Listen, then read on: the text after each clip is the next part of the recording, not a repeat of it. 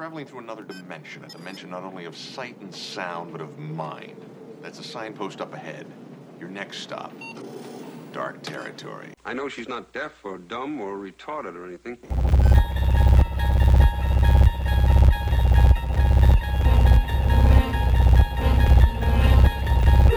Bordering in Wonderland, the Twilight Zone Review.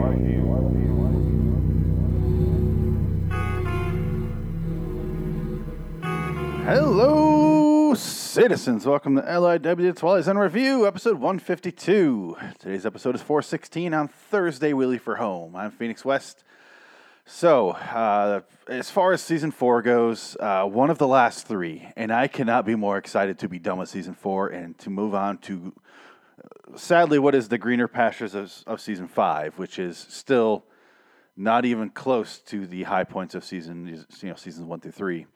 So it's sad when Season 5 looks like this amazing oasis in the distance where I'm like, oh, is it really there? Oh, here we come. Oh, God, thank God. Season 4's sucked me dry, and I just want to get to Season 5, and here we go. Almost there. And it's like looking at all the great episodes that I love personally. And there's a lot of good episodes in Season 5, but it's a lot of the episodes I love are in the rear view at this point. They are just drifting away as a distant memory. And it sucks, and I kind of want to go back to some of those episodes because, Season 2 has a lot of my favorite episodes, even though Season 2 gets made fun of a lot. But it's going to be an interesting experience to get past Season 4 because I didn't think the world would live to see it. It felt like this season would go on forever. And I looked it up, and we started Season 4 I want to say about a year ago. Today, as of recording, it is January 14th, 2020. We started Season 4. I can look at it right here because it's right here. We started that season on November 24th of 2018. So over a year. Good God. I thought it was a little less, but there's only 18 episodes in a season, folks. To be fair, that was episode 119 of our show. So we've done a lot of shows since then. Just a lot of commentaries and stuff to avoid doing Season 4, and I kind of regret that now, because if we would have just, bolted ourselves down to our seats and just forced ourselves to watch Season 4, we'd be done with that shit like 6 months ago. Taking 3 months off of our show between episodes 150 or 149 and 150 didn't help. It made this seem a lot longer than it should have, but we had issues, and I just want to get past it. There's only 2 more after this episode. Passage on Lady Anne and The Bard. And The Bard's a comedy, so we know how that's going to go. But on Thursday, we leave for home.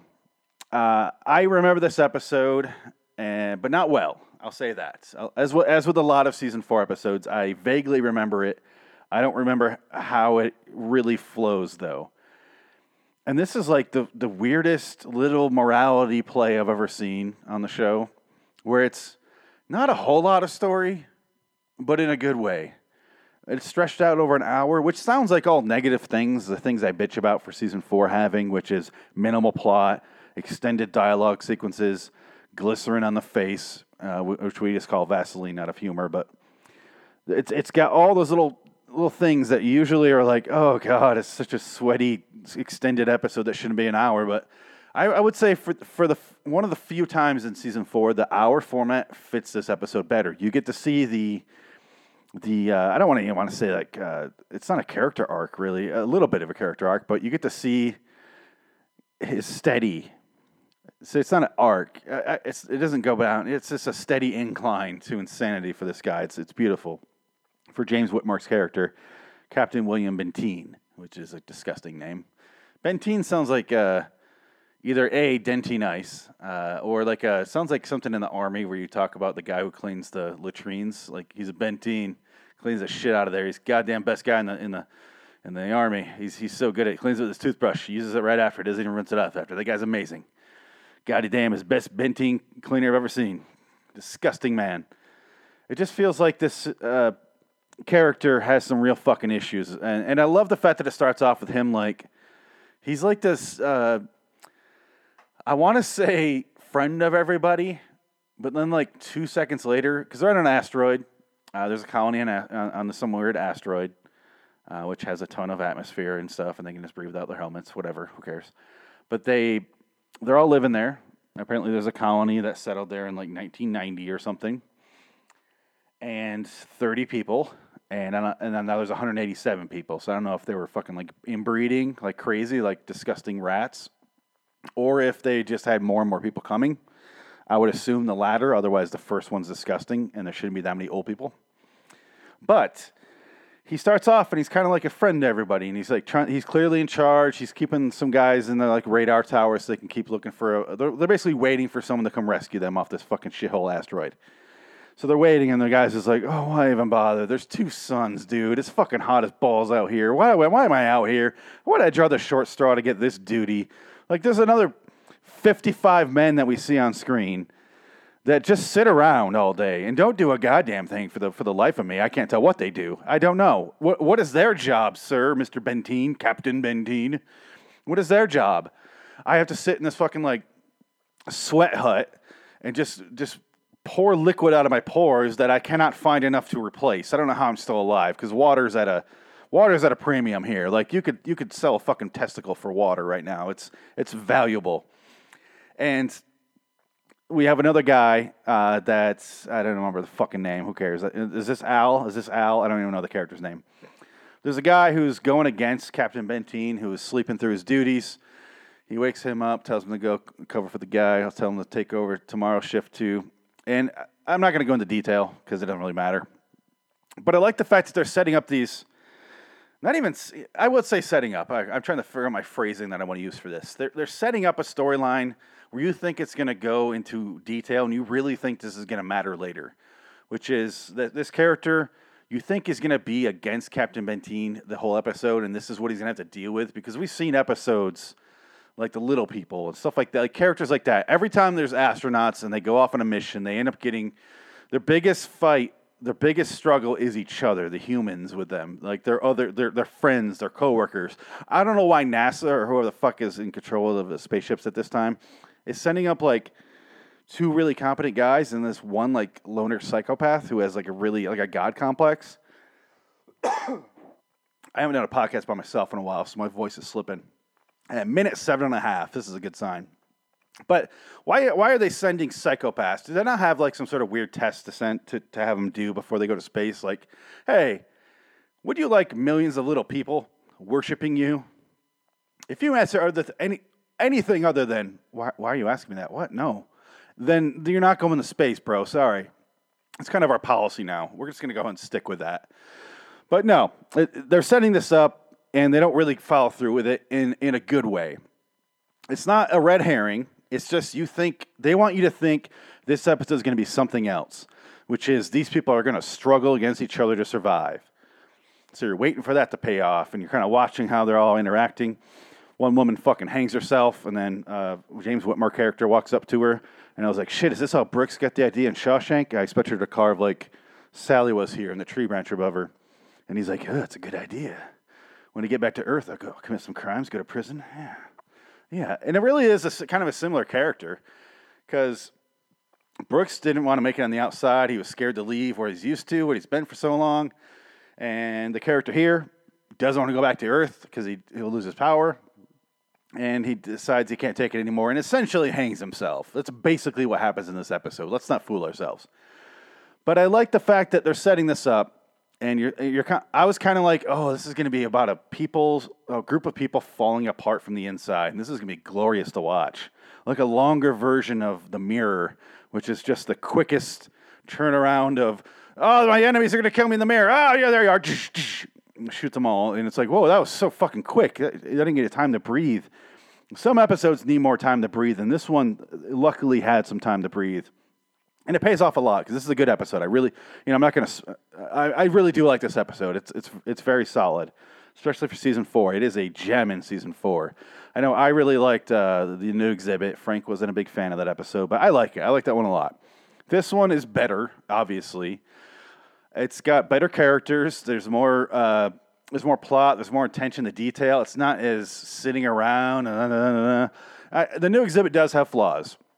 This episode, though, is pretty solid. I really have no complaints about this episode. And if you're into sweaty, glycerin / Vaseline covered actors, this is your fucking episode, fans.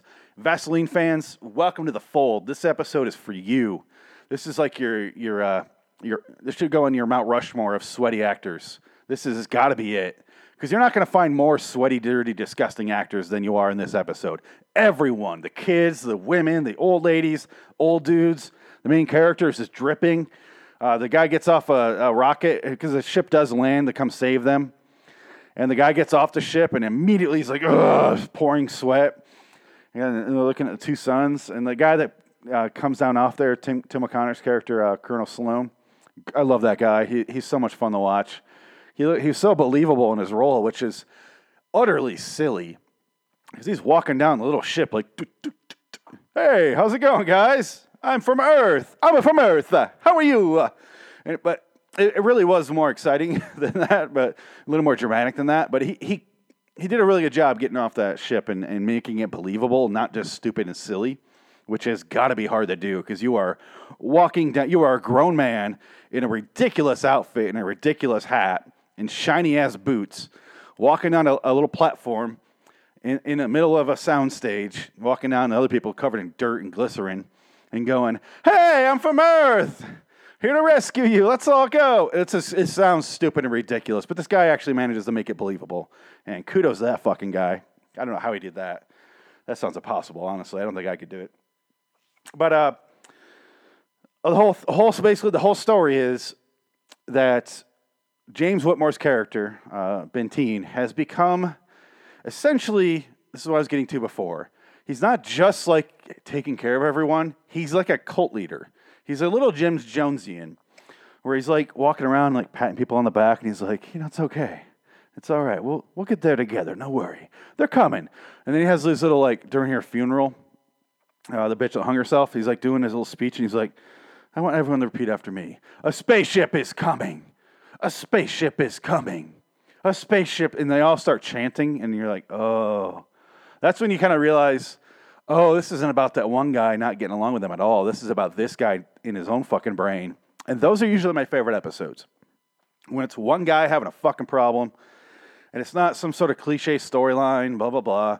But this is just one guy struggling to deal with something, which is infinitely more interesting to me than like a fucking toy alien shows up or, some weird three-headed alien or whatever you want to do. Robot. Excuse me for coughing there. My voice is going out. I need to drink some more wine, don't I? Enjoy this commercial. I don't have any commercials, do I? I don't know what I was thinking right there. Point is, let's continue.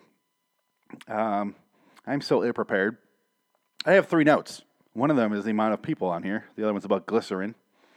And the other one's about Brooks. And that's really all I have. So I don't know what else to say. It's a good episode. The whole fucking crux of the episode is that the captain, the colonel rather, that gets off the spaceship, his silver boots, gets there. Everyone immediately like gives up on Benteen, who's like their god. He thinks he's a god for them.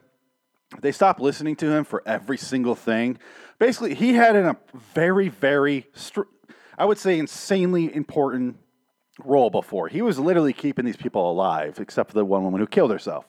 He didn't do too good of a job there. Failed in his duties there. I just say it's a severe blemish in his record. Because like, if you were looking for a job at like McDonald's and you're as a manager, and they're like, oh, I see you.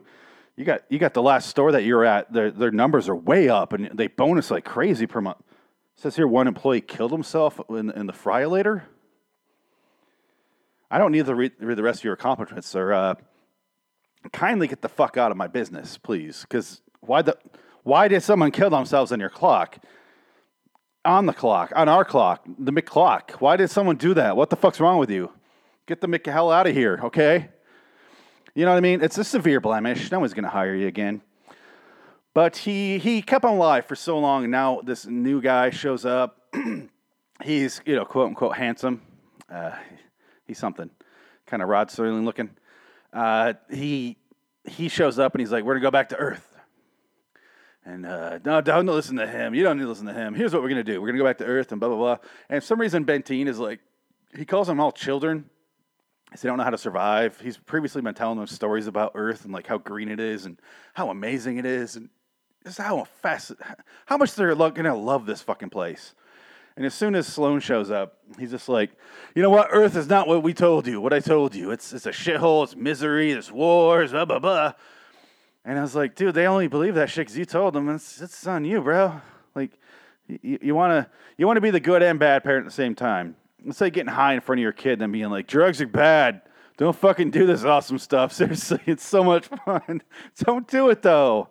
Oh, my God, don't do it. I learned it from watching that whole thing. But Whitmore's falling apart. Keeps pleading to Captain or Colonel Sloan. I keep forgetting their fucking titles. Who cares? He keeps pleading with them like, treat them like children. When we get to Earth, we're all going to stick together. Like we're wild fucking animals. We're all going to get a little commune. Let's just say in the middle of some sort of jungle. And, maybe some reporters show up, maybe some politicians, and we shoot them, and then we all have to kill ourselves after because we are going to get invaded. I've seen this story before. It does happen in real life. Not too far after this episode airs.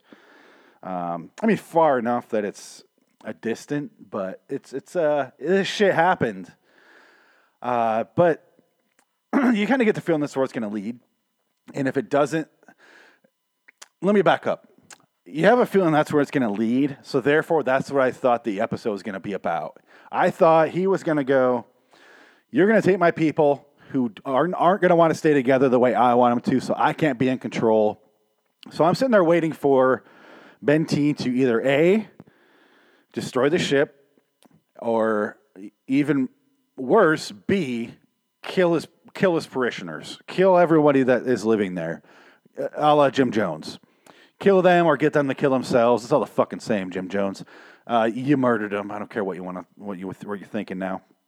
But I was waiting for that. I was waiting for that to go down, some sort of wrap up with that. Really, what happens is Sloan goes, "We're leaving, dude." And he overthrows them publicly, and he starts to go crazy. Sloan goes crazy, runs off into the cave somewhere. Sloan and everybody's looking for him because they're about to leave. This is after Benteen had his outrage with a stick, hitting the ship a couple times, very pathetically. It was the saddest thing I've ever seen because he did no damage to the goddamn ship. He had like a metal pipe, but he's just like, fuck it, all right, run in the cave. And then he comes out of the cave and he starts doing a speech to nobody. And I expected him to make like straw people, and I'm like, "Hey, I'm Sally. I love you, Captain Benteen." "Oh, really, Sally? That's great. I want to fuck you, Benteen." "Oh, that's great, Sally. We should wait till everyone else leaves." "Oh, we don't need to." "Okay." And he starts fucking this like straw woman made out of it with a head of rock. Like he's gonna go fucking lunatic, Castaway, and just make fucking Wilson to drill a hole in the mouth. I don't know what the fuck he's gonna do with it.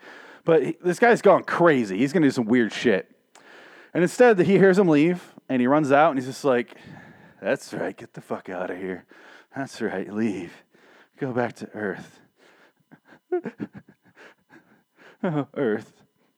Oh, they have, it's so green and beautiful, and the city's full of, junkies and porn shops and needles just littering the alleys, and used condoms in the roads. I miss the used condoms in the roads. Gotta leave without me. And the guy goes fucking crazy, and he just holds his arms out, and that's where the camera just pulls away in this cool crane shot, and that's where it ends.